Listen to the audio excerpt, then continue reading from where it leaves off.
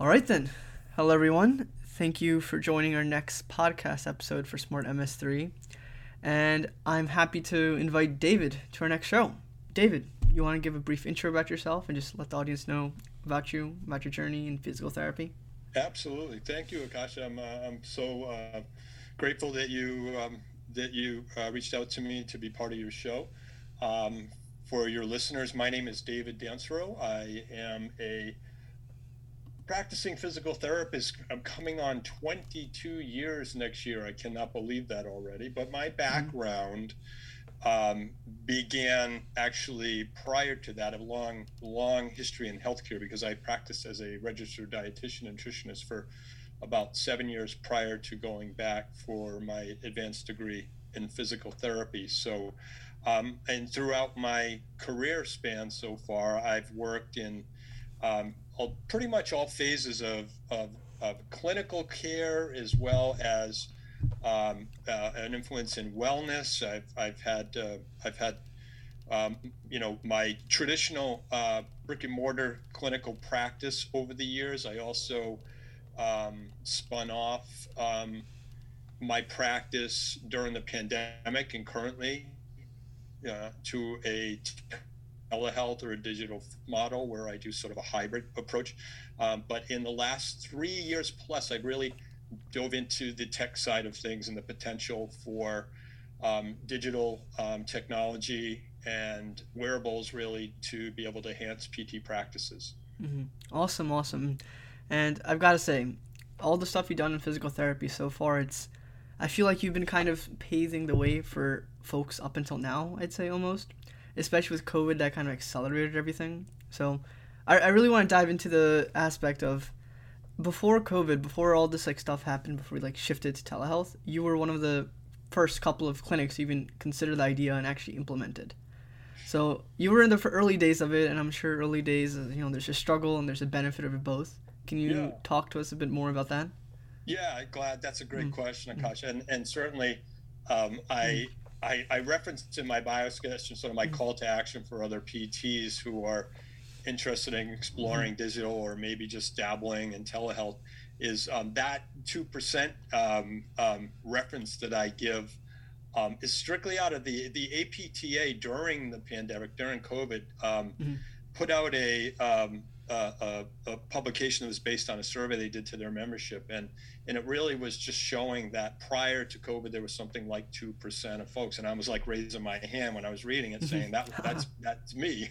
mm, A lot of my success in um, using digital and using remote connection came out of my own real life experience on the patient side, having survived a stroke in my late 30s and being interested in finding ways to remotely connect back to other clinicians or to be able to take rehab into the home and yet still have those insights and mm, benchmarks to see how I was doing. It was for practical reasons on my own case that there's never a good time to have a stroke, but I had children at 3, 5, and 7 years old at the time, and I wife is a practicing nurse still to this day, and I wanted to be able to be part of continue to be part of my family and not be another burden where I had to be carted off to rehab 2 or 3 days a week, or mm, knowing what I knew about recovery. The volume was something that I wanted to be able to achieve at home. mm, So I essentially, to make that happen early on, I essentially, there wasn't, Zoom wasn't a thing then. I hacked a Wii board because of the balance sensors on it to mm, give it, ongoing feedback of where my stroke affected my left side. So I had definitely had balance and strength and coordination issues that I wanted to be able to measure. So playing a mm, lot of the Wii balance games and Wii Sports with my kids was engaging for me. All those things that we talk about now to mm, give patients an insight of how they're doing.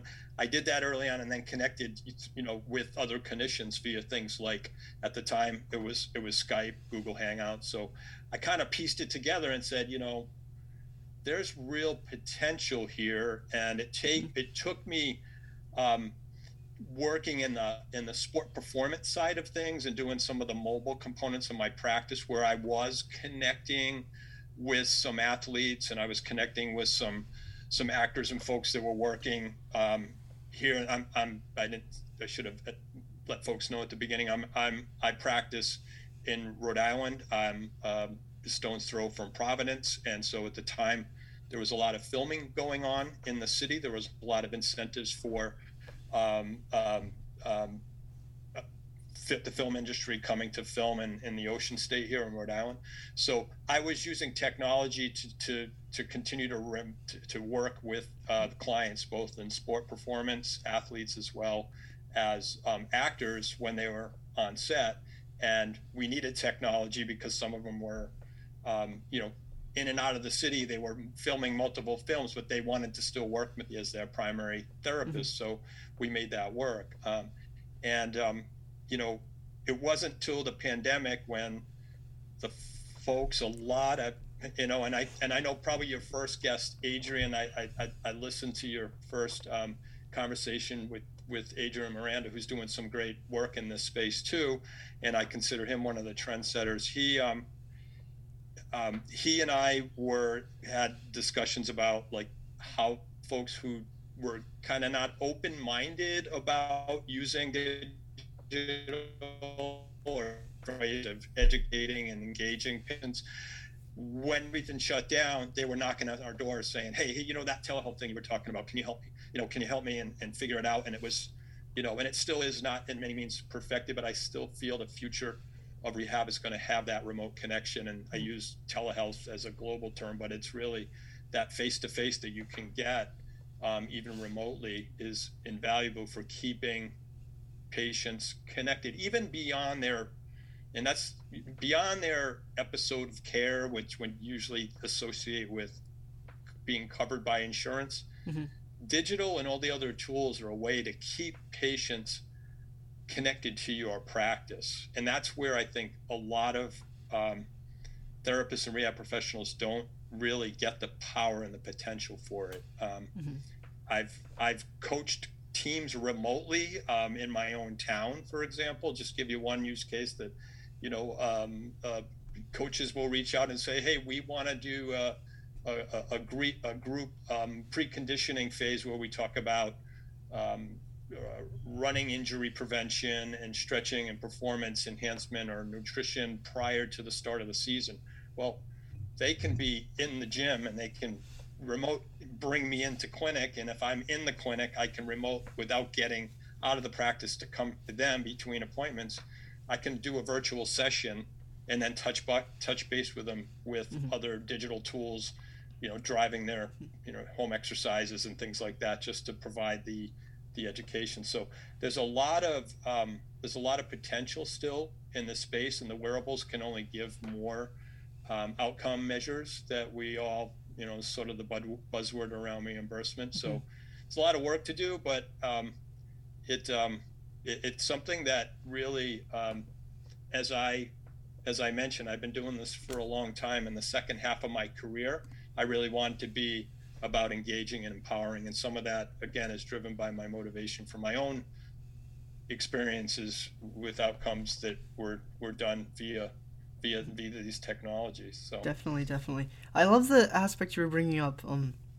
So there's one aspect of helping people, and I'll come back to this point later, where you're helping folks through telehealth, and insurance is going to help you do that a little more. But can you go into the point where you're saying there's one aspect a clinic can help people more virtually, but they kind of create that sense of community? Because I feel like that's kind of being thrown around more. There's even from student populations all the way up to people in the geriatric area, community has been a big thing right now. And I've never seen, especially in even beyond physical therapy, even random health clinics, no one's really trying to take advantage of the fact that all these patients, they come in with similar problems. If they can talk to each other, they can be motivating each other rather than the physical therapist, right? Absolutely. That's such a powerful and mm-hmm. true point, because I lived it in my last mm-hmm. clinical role, consulting in our community clinic, mm-hmm. where I had a very unique role that I was probably 40-50% of my time in the clinic on the reimbursement side. I had a schedule mm-hmm. of patients I followed, but then I was also charged with exploring on the wellness and the post and the preventative side, but also the maintenance side. And to your spot on point, one of the really the most what became certainly the highlight of most of my days is when I worked with my small groups for that interaction that you just described. I can give you two examples that come to mind. One, it was my neurological based program for balance and fall prevention, where we actually used simple balance tools and TRX, if you're not familiar, like it's a functional system that's just based on your body weight. And we had small groups of a mix of patients that had vestibular disorders, Parkinson's patients, post-stroke, but they also shared the camaraderie around the first being accountable for each other, showing up for that biweekly session, but also the day-to-day challenges and real life things that they could talk about amongst one another because they knew each other got it, right? About turning in the kitchen to do something simple and losing their balance and falling. And those are the strategies we worked as a team to correct, but just letting individuals know that it's okay okay at this time, but they're working and they're trying to do something positive and getting the feedback about, whether it be tips or just that community support. It's, because now, everyone is struggling with, as this wears on, this pandemic, with the mental and the unknown and the fear of the unknown. And the other one I'll just mention briefly is something that's really passionate to me and my co-founder on another project they're working on, that is a digital-based stroke recovery platform, where early on we tapped in. Our project is called Enable Us, and our website is enable4us.com. And we also have a podcast, the No Stroke Podcast, that you can look up, KNOW Stroke. And during the pandemic, when everything was closing down, we were getting requests from people all over the country because rehab facilities were closing down, and stroke survivors in particular were already more vulnerable with other comorbidities, were already had potential barriers getting into the clinic physically. They might have relied on a ride. They might have not been able to have the equipment at home to continue to do things independently. But one of the things we brought together virtual stroke rehab groups during COVID, and we actually formed an online program that we launched in May, Stroke Awareness Month, which is called the Next Step Forward program. And folks can it's evergreen now, but we kept it on our website, where survivors from all over the not just the country here in the US, but the world were tapping in. We had folks on our recovery program from Ireland, from the UK, from Canada, and it was like we all still share that same common theme, like what's next, like what's going to happen to my rehab. And we started with simple things like breathing exercises and bringing in guests who were willing to come in remotely in different disciplines like occupational therapy, physical therapy, psychotherapy, so that we could kind of build a resource that helped people then and now even. So I'm really glad you brought that up, Akash, because that's what I believe is kind of be the future of rehab, with the ability to build these communities. And whether it happens during clinic, I mean, many successful models are doing that. You look at the counseling model for like Omada Health and things like that. They pull the power of groups in, and whether it be diabetes care management or cancer or stroke. I think the power of getting like-minded people together is really valuable. Yeah, definitely. I think when you say rehab, it's like you're thinking mental rehab and physical rehab all together, and that's a key thing that I think everyone's forced. We weren't initially thinking of that before. We thought physically you can get better and recover yourself from there, but that push for the mental aspect and pushing others forward too, it's absolutely necessary. Absolutely. Yeah. I keep, I know this Mm-hmm. is a podcast, but I keep it, I can show you and I'll Mm-hmm. read through.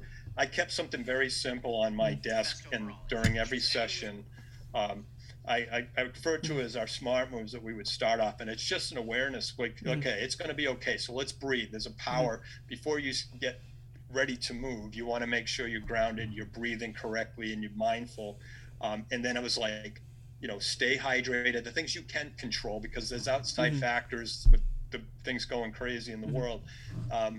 Stay hydrated, make sure you smile and share. And that's kind of the mental, Mm-hmm. part of engaging. Mm-hmm. And then I was like, we don't know when this is going to end right now. So at the bottom, I had rest, rinse, and repeat, Mm-hmm. and it's like, if you stay grounded and focused and connected, um, it just, you got to, first tell yourself it's going to be okay, and then relay that to the people around you. Mm-hmm. Definitely, definitely.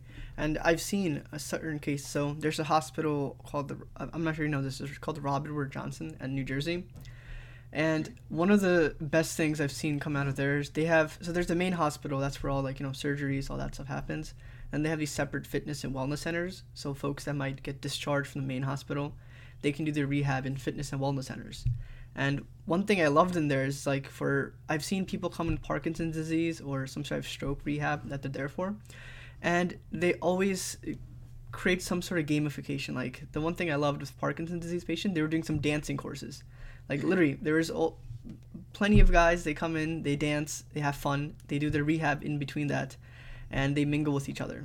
Physically, it was fun doing it then too. And then I saw them bring it virtually, and it was just as effective. So I Yep. was thinking, like, they're spending thousands upon $1,000 here.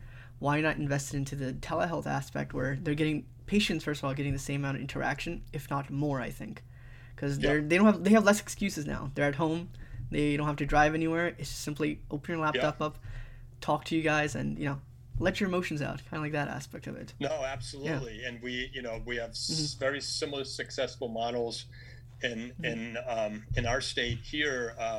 There's a network, and I think Mm-hmm. they are national. Don't quote me on this, but like the Mm-hmm. Rocksteady Boxing, and then the Parkinson's. We have a Parkinson's group that Mm-hmm. they come in, and they're that community. But it's Mm-hmm. exercise is the best medicine in just about every condition, right? But Mm-hmm. on Parkinson's, it's vital to the longevity and to Mm-hmm. being able to maintain independence.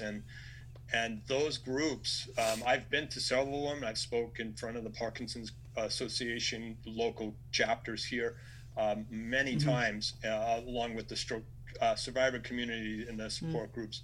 And it's so refreshing and I'm coming back to that community, and that, you know taking some of the clinical part away, but yet they're doing rehab without doing rehab, and like you said, making it fun. The gamification Mm-hmm. is that's what worked for me early on when Mm-hmm. I was trying to beat I mentioned, a Mm-hmm. lot of my rehab was done on the Wii board, trying to beat my young son at the time, 3 years old, on the Mm-hmm. Wii ski jump. Mm-hmm. And when my balance was off, and he was jumping 250 meters and I was jumping 35 meters. But Mm-hmm. by the end of Mm-hmm. a year working and playing, I was giving him A good some pretty runners. good Mm-hmm. competition, and he was like, "Oh, I can't beat you as easy now, Uh-huh. Dad." Yeah. But Nice. there's a lot of untapped potential there, Mm-hmm. and I think that we need folks doing like the work that you're doing, Mm-hmm. and folks on the clinical side that get it and Mm-hmm. can actually work some of the technology into the workflows, that we can bring it into some of these alternate care models that you Mm-hmm. described effectively, and still be able to track outcomes. Mm-hmm. Definitely, definitely. So tell me about this. I want to hear from a dual perspective because you've been on a side both of a patient and a clinician side. So kind of walk me through them both. When you made the transition to telehealth, what were the initial barriers of entry? That's really kind of in the backs of a lot of clinics or owners Yeah. of physical therapists right now, and how can we really alleviate that with current advancements in technology? Yeah, absolutely. That's a great question. I think, other rehab professionals hearing this, the first barrier is reimbursement, right? If there's no, Mm-hmm. follow the money is often said. Yeah. If the reimbursement isn't there, and we saw it when all the Mm-hmm. emergency, the pandemic, the health emergency codes that came through, and the temporary lifting of restrictions that I think Adrian also talked about when he was interviewed with you. Once those things started to lift, and we certainly are still kind of in a gray area how that's all going to shake out from the Fed level that trickles down, but it's following the reimbursement, because if a clinic is not, especially a clinic with limited funds and in trying to do things that patients are asking for. I don't think prior to the pandemic, patients were coming in and say, "Hey, I want to do PT telehealth, right? I want to do it." But when it started to get implemented, the hang up was in the delays that I counsel and I work consulting with a number of private practices that they were uncertain about, like, the codes and the billing end of things couldn't keep up. There were plenty of therapists that had unsigned notes because things were literally changing by the week. Like, e-visits rolled in early March, and that meant that Medicare was covering a telephone visit but not necessarily a video visit, so the amount that was being reimbursed was not really making it worthwhile for patients or therapists and clinics to set aside a dedicated time during the day, because we all know in a busy clinic it's back to back, and it's tough to not double treat, but have someone come in ready and maybe start someone on with a PTA while you have to be on the phone doing a virtual consult. So the models, and that's what I help clients work through, is how to best set those practices. But initially, to your question, it was the money, and then it was the systems were all over the map. You have, how do I? There's a lot of questions around how do I securely do intake forms if it has to be remote? How do they get their insurance information over? And then how do I collect on a virtual visit, or how do I sign off? Because a lot of the EHR systems were not ready for that either, and some are partnered or in the process of partnering with the patient engagement side that may have had the telehealth bolted on and maybe had the outcomes tracking built in, but they weren't this. It's these silos of care that definitely existed more so in PT, in my experience working both on the clinical side with the bigger systems and then on the rehab specific side, is that we're still trying to figure out, like, where, what are best practices, and then how do you make it, again, does the money work when you do this? And the therapists who initially had reservations coming in, I have some of them that have spun off into, just like myself, entirely digital practices now, because one of the things that they learned from this is that there's also this patient empowerment component that takes place when you're working virtual. You cannot put your hands on the person, and if there's an absolute case where you need to know when that is and when to refer out or set up a situation where you can have physical hands-on appointment. But a lot of what we do is, we're movement experts, right? We can see how people move, whether it's over camera or whether we're face to face, and we're doing right now. We are face to face, and the assessment technologies and the tools that will allow for telediagnosis, I think, are on their way and coming. So it's only going to add to the practitioner's tool set to make them better at doing this. But a lot of people were scrambling, trying to piece things together that just because they didn't know what was already out there. And that's kind of what I do at Smart Moves PT, is I've learned and interviewed and been part of projects where they're connecting these pieces, and I see myself as wanting, in the other half of my career here, to expose clinicians to new models of care delivery. And we're never going to lose. I think that's part of the other fear and the barriers. We don't do a good job of advertising exactly what we do and when we do it. A lot of folks only think you go to a PT when you're sick or have an acute injury, or your doctor refers you after surgery. And at that point, it's like basic maintenance on your car. At that point, the check engine light is already on, right? The doctor's referred. But if we even just stay connected with the therapist, whether it be an OT or a PT, you know, for those regular examinations or tune-ups, Mm-hmm. just like you do when you're maintaining your dental health, right? Mm-hmm. You know, we could really set ourselves up truly as the movement experts and the folks that, you know, we intimately know the body and Mm-hmm. and more, you know, about muscles and joints and we're not just about a particular system. Like Mm-hmm. we're not, you know, just trained to look at the brain or trained to look at the heart. Mm-hmm. We're trained to look at the whole body and how movement benefits the body. Yeah, no, taking that holistic point of view, I think, because I have respect. The more I learn about physical therapists, the more respect I gain for them. It's just that they don't. It's even beyond the body itself. They look at the mind, I think, to some degree, because there's a Absolutely. relationship that has to be built in there, a trust Yeah. that's formed, and all that stuff. And without Yeah. that, there's not enough. There's no actual improvements being set in Yeah. place. We have such potential. There's Mm-hmm. not too many other professions where you honestly, when you Mm-hmm. start to build a relationship with a clinician, how many other clinicians Mm-hmm. do you come to see multiple times a week? Mm-hmm. When you're talking about a plan of care and Mm-hmm. trying to treat a musculoskeletal condition or recover after a surgical Mm-hmm. intervention, like you do build up a friendship with Mm-hmm. your clients that they, you know, you are, and every clinician, a good clinician will tell you, you know, you become part counsel,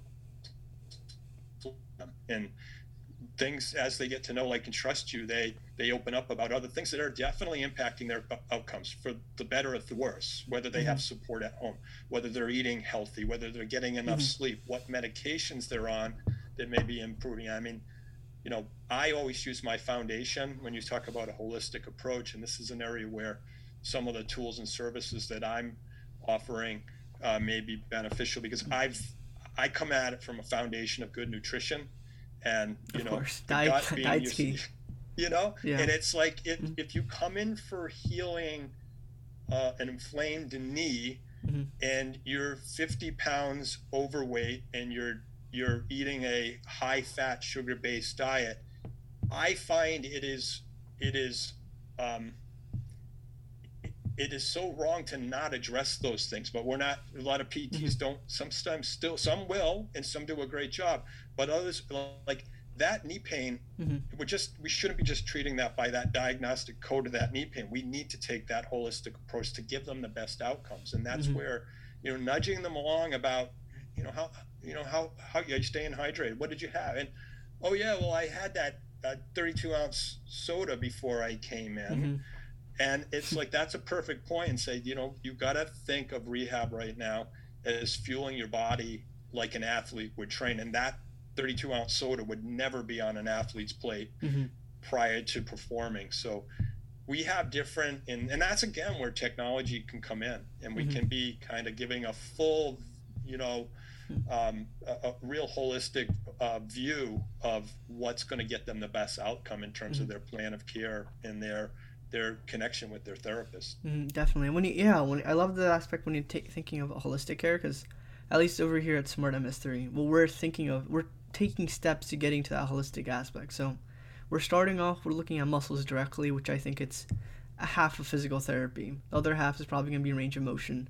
And if you can combine both those two aspects together and let patients see themselves, that's I think it's the gateway to like truly setting something in telehealth into motion. And that's where Absolutely. PTs literally they give them the patients a device. Patients can exercise from home, and PTs do not have to rely on those rulers anymore for looking at that Absolutely. stuff, Yeah. right? You know, we joke about it Yeah. too for the folks that know what else is out there beyond Mm-hmm. the data goniometer. Mm-hmm. You know, there were two really early instances with my background in nutrition that really kind of the light bulb came on Mm-hmm. talking about educating the patient. Like early on, I worked in a corporate health role as a nutritionist, and Mm-hmm. we were out and we were doing a study for the National Cancer Institute around reducing behaviors, high risk behaviors in the workforce, and one was around physical activity, and one was around smoking cessation, and then nutrition. Mm-hmm. And one of the tools we did that was really impactful to me is that we just put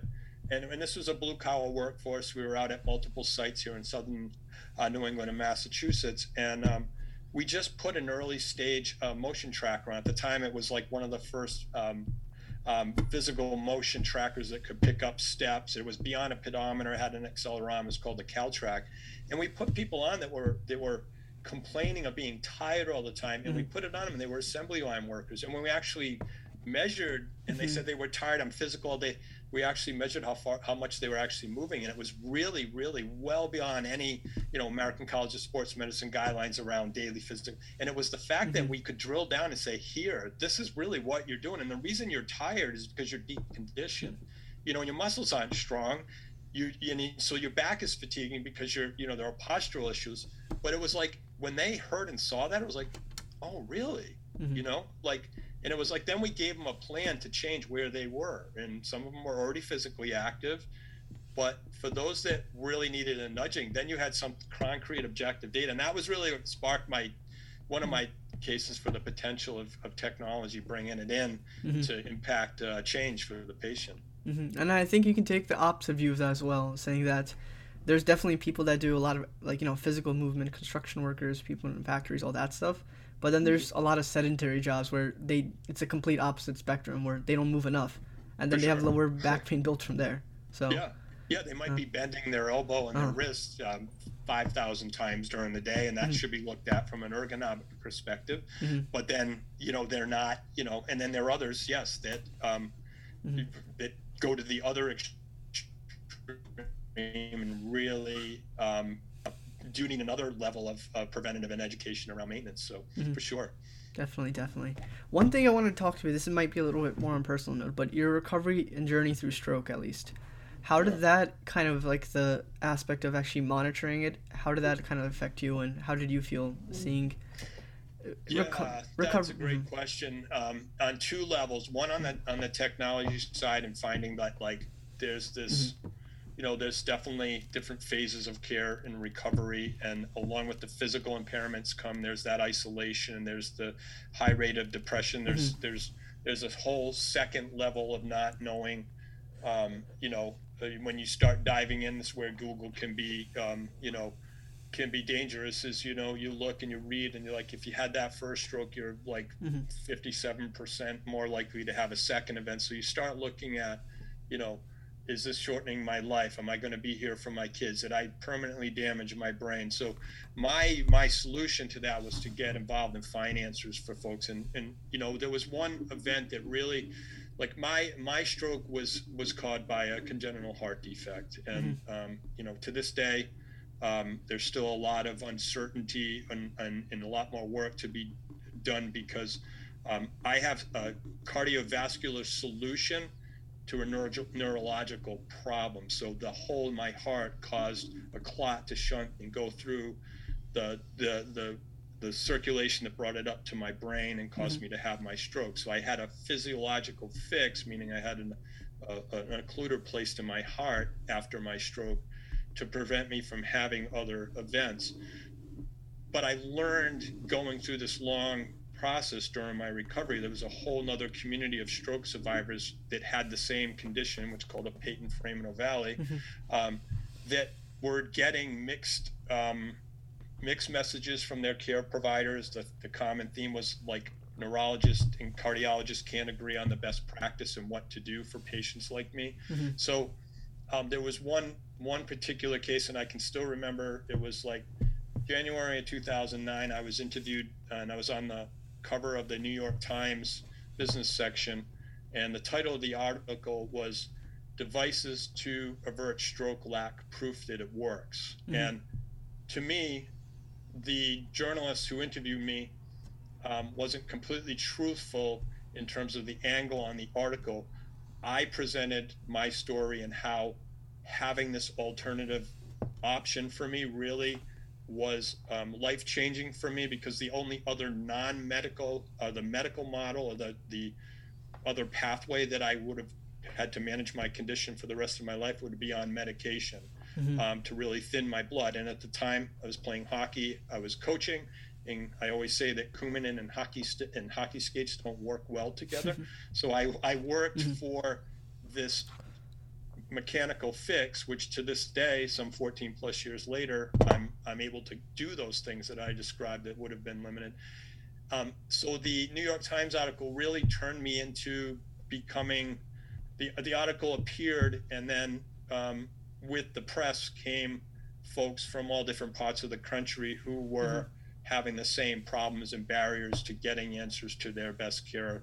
And so, fast forward many years later, I was a co-founding partner on the PFO Research Foundation, that we ultimately did some really good things in terms of changing that tide. I ended up testifying before the FDA to give patients more choice and voice.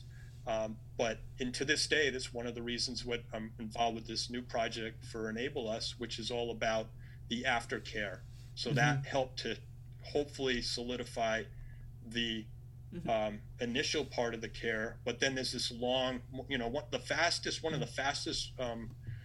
climbing, unfortunately, groups in the stroke population are young stroke survivors. So that means their survivorship might be, like mine was in my 30s. There are plenty of young survivors that have strokes in their teens and 20s. And that means they're surviving strokes for, their lifespan after a stroke can be 60 plus years. And the old model and thinking was, stroke is an older person's disease, and they're not moving and they're not mobile. And our community are young. We call them stroke thrivers, because there are folks that want to get back to doing what they were doing. They want to know support. Like I was initially, and again, back to the early, again, I said 14, 15 years now, but I was referred to a nursing home, for example, when I was looking for community support. And lucky enough, I came about the group. You have a sweatshirt on here, which is Teddy's team, which is Teddy Bruschi here in New England, was a former New England Patriot, and he had a stroke from the same condition. And I joined up with his team and found, back to our beginning conversation, is that community, right? Like-minded folks. All the folks that are involved with Teddy's team want to get back to a vibrant life after stroke, and that community around their mission is to run and raise funds. And that was one of my goals that resonated. I wanted to get back to running someday after my stroke. So those were the two big things, and that's kind of what I'm on a mission to do now, is to bring the technology and the support to a community that we know needs these things now more than ever. Definitely. And I think it's important to look at the aftermath of like any sort of injury, even if it's a minor sprain all the way to like a major stroke. I know insurance, it's like if you go in person, I think most insurance give you 12 visits. If you go online, they might give you up to like 18 to 20. And then beyond that, you're kind of thinking that, after that many visits, we'll just throw the patient off to the side. They'll figure it out themselves, which typically it's hard to figure out. I mean, for anyone, even no matter where you come from. So it's and in stroke, to your point exactly, unfortunately, those visits are just not enough, and they'll say, well, you've hit a plateau. And that's like cursing to me when I hear that word in neuro rehab, is because we know the brain is capable of remodeling for a lifetime, but we don't support that potential for a lifetime. If someone's not happy with as good as it gets past that discharge point, we need to have services, and we need to have products, tools, and technology to be able to give them and ensure they're tracking to get the best outcomes and connection to a community that supports that. Definitely. And have you, at least in your experience, have you used any technology from that standpoint? After the whole rehab aspect? Yeah. So so one of my limitations was early on was with I had some foot drop, and I did my own system of bracing and wrapping, and there were techs, and there were great tools. Like, for example, the walk aid, like is a neuromuscular stim, functional electric stim. There's a lot of projects like the BioNS is out there. Those were just coming into being when I was there. But again, back to follow the money. No one was paying for those things, and it's still not, some success now, but some 15 years later, that's still a barrier, and that's a barrier for me on looking at both sides. Like, even in clinical practice, after working with plenty of individuals who could benefit from those tools, I feel it's like a disservice not to mention it, but I tell them right out, like, this is something you should look into. may not be covered right now, but I think it might be something that could help you get over. And I think with all the digital tools and the technology and the wearables in the background now, I think it can help prove outcomes and pairing it with the best tech and the right, technology or training at that time. But yeah, I relied again, like it was pre a lot of the things like exoskeletons, and you see a lot of great tech coming out every day, getting better and less expensive. I was at a point where it was like the best tech I had was what I saw the accuracy of, like a Wii board, and it was something that I could afford. And I figured out I worked with someone that could actually hack it and pull some data off of it.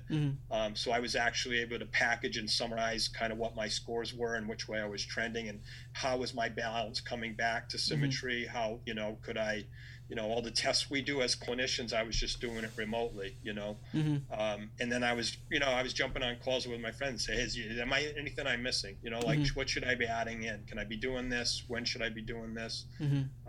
And again, I had the foundation, very lucky to have the foundation as a nutritionist and a physical therapist, having had a stroke. So my outcome was definitely, I remind folks when they say, oh, you don't look like you had a stroke. Well, I get right back. Well, what is a person with a stroke supposed to look like? And I know people see the worst, but there are many stroke survivors who may have subtle deficits that they battle with every day, that they put their best face on, but they know they could get better if they had someone that got it and could help them over that barrier. So it's obviously my passion for the stroke community is coming through here, but I say this because I know, like with your tech background, I know you get it from the people you've interviewed. We just have to get the right people to understand that we need to be able to marry these two disciplines together to help more patients. Definitely. And I think, at least speaking from the insurance side, I've seen a lot more technology. CPT codes are a lot more getting approved right now. I think one good one, just regarding pain itself, it's a cool company. It's called Enzo. So Hinge Health recently acquired them. Okay. And literally what it is, it's an e-stim. You put it anywhere you're aching, at least. Like, I think the way they sold it was like, if you have lower back pain, you put the device there, it just does a little e-stim action and gets rid of your pain. So it's instant pain relief, kind of. And a lot of people kind of bought onto that. And the only issue was the founder of the company, he kind of told me that the starting point, it was a bit weird, because definitely the problem exists there, but insurance wasn't there at the point that he was building it. So it was a great solution. It took a little longer than it really should have, because, if you can get instant pain relief, why not? That's probably better than, taking Tylenol or other opioids. Absolutely. So eventually the CPT codes kind of came into play. Everything kind of sped up, and the company got acquired. And I'm looking at biofeedback tools that they've been, their CPT codes are popping out left and right now, especially remote patient monitoring ones. People can say that there's CPT codes for like your first visit, setting it up at a clinic, the other 20 minutes you setting up at another clinic. If you spend extra time at a clinic, there's other codes popping up. So the money side, I think, is definitely coming into play now, because it's just becoming a necessity, because the market, at the end of the day, market's going to control everything. So and I think that that's if there's any good thing that's come out of this tragedy of the pandemic, is that there's been a lot of movement and momentum, a lot of groups really helping to push this digital first, or this ability to actually get some of these things tested at a faster speed, but a safe speed, but also to be able to make it attractive so clinicians will adopt them, because now they know that there's a mechanism to get reimbursed. Yeah, so I feel like it's coming together a lot. It's sped up within the last 2 years at least, but now that people understand it, especially from a generic point of view, because I doubt many people knew what EMG sensor or what a gyroscope would do for you. It's all seemed kind of, in a clinical setting, it made sense for diagnosing some diseases, but no one really thought it was going to be a consumer application. And now that you show them, they're like, oh shit, like this makes sense to me now, right? Yeah. So that drastic, I think, shift in, first of all, mental models for clinics, them understanding, hey, we don't need a clinic itself, we can probably just work with people online. And then patients understanding, I know it's physical therapy, but I don't have to physically be there. I can do it myself. So You get over some of the yeah. barriers of getting to Uh-huh. clinic, finding time to either get help to get there Mm-hmm. or get support, get someone to look after your young children you might have at home. Mm-hmm. And there's a big upside, and I have it right on the tagline of my Smart Moves PT site. Mm-hmm. The digital revolution is here. Yeah. You know, and I tell clinicians don't get lost, Mm-hmm. because you can either deny it, Mm-hmm. and the big thing I say is, like, and it just hits home. I can say, Mm-hmm. you can either be like a Blockbuster Mm-hmm. who thought they had the best thing going, or you can be a Netflix, or you could be Mm-hmm. somewhere in the middle. But you have to decide Mm-hmm. how you're going to position your practice for the future, because digital is going to impact. It already has. Mm-hmm. And the folks that, obviously, like you mentioned, a couple of the players are getting big investment, like the money's going into it. It's just a matter of, like, you want to keep brick and mortar practices viable, but you're going to have to innovate to be able to stay viable in this new, digital first economy. Mm-hmm. Definitely. I mean, I'd like to do some closing remarks. I mean, Sure. We've discussed at least the highly nature of just us going to digital front right now, and it's kind of become a necessity, just how we're functioning as our lives. Because if we were able to stay at home, like I look back at it now, we were home for a year and a half, like, anywhere between 12 to 18 months, and we survived that long. So if we're able to adapt that quickly, it's going to be, I think, easier to adapt in the healthcare sense that, if stuff gets easier, we're probably going to go down that pathway, right? Yep. It's just a matter of how fast can companies build the products, and how fast can clinics just take them and start rolling with it. It's acceptance at this point, I think. Mm-hmm. Yep, absolutely. Well said. Mm-hmm. And I just want to, as we're ending the podcast, I know we're kind of hitting the end of it. Do you have anything you want to say to the audience? Anything I know you mentioned a lot of stuff you're working on. Anything you want to highlight right now? Let them know. Yeah, no, I just would love to, if anyone on the clinical side is interested in learning more about some of the work I'm doing, I would send them to smartmovespt.com. You can also hit me up on LinkedIn, David Dansereau. And I really want to, maybe just give a final, playback to the thing that's most passionate to me right now with my co-founding partner, Enable Us, is that, we do have that resource of our growing podcasts at No Stroke Podcast. We've brought in a lot of tech guests to showcase some of the potential for technology for recovering gait and upper extremity mobility, and all the different barriers that some of our stroke community benefit them to know about some of the emerging technologies. So I would encourage folks to, maybe listen to an episode or two of the podcast, and connect with our community at enableforus.com, because we want to bring more, shed more light onto this community component that I think you did a great job bringing that up, that, and unscripted, because we didn't talk about that. No, we didn't. But it was like, what you're doing, you understand the power of that from interviewing all the folks that you interviewed for your company as well. But that's something that's desperately needed now more than ever. And I would just say, if anyone wants to reach out and learn more, either jump on the podcast or either of those two websites would be a great way to follow up. So I really appreciate it. It's been great getting to meet you over the last couple of sessions, and I wish you well as well. And maybe at some point we'd, as you move along and when you're ready, I'd love to maybe have you on our show to highlight the great work that you're doing as well. Of course. And yeah, likewise, it's just pleasure learning from other folks that have, the amount of experience and knowledge you've accumulated over the past, 2 decades, you can say. Yeah, I've been in it a long time, so I'm glad to share. Yeah, so it's all this stuff is amazing, but it was a pleasure having you here. I'll definitely, the links you're talking about, I'll put them into the description below. So anyone that is interested, they can go there. And yeah, it was just awesome having you here, and yeah, well, best of luck to the future of PT, I guess. Yeah, super. Thanks for having me. And we made it through the show without losing power in the middle of this storm here. So definitely. Great job. Perfect. Hey, thanks again. Bye. Awesome. Bye.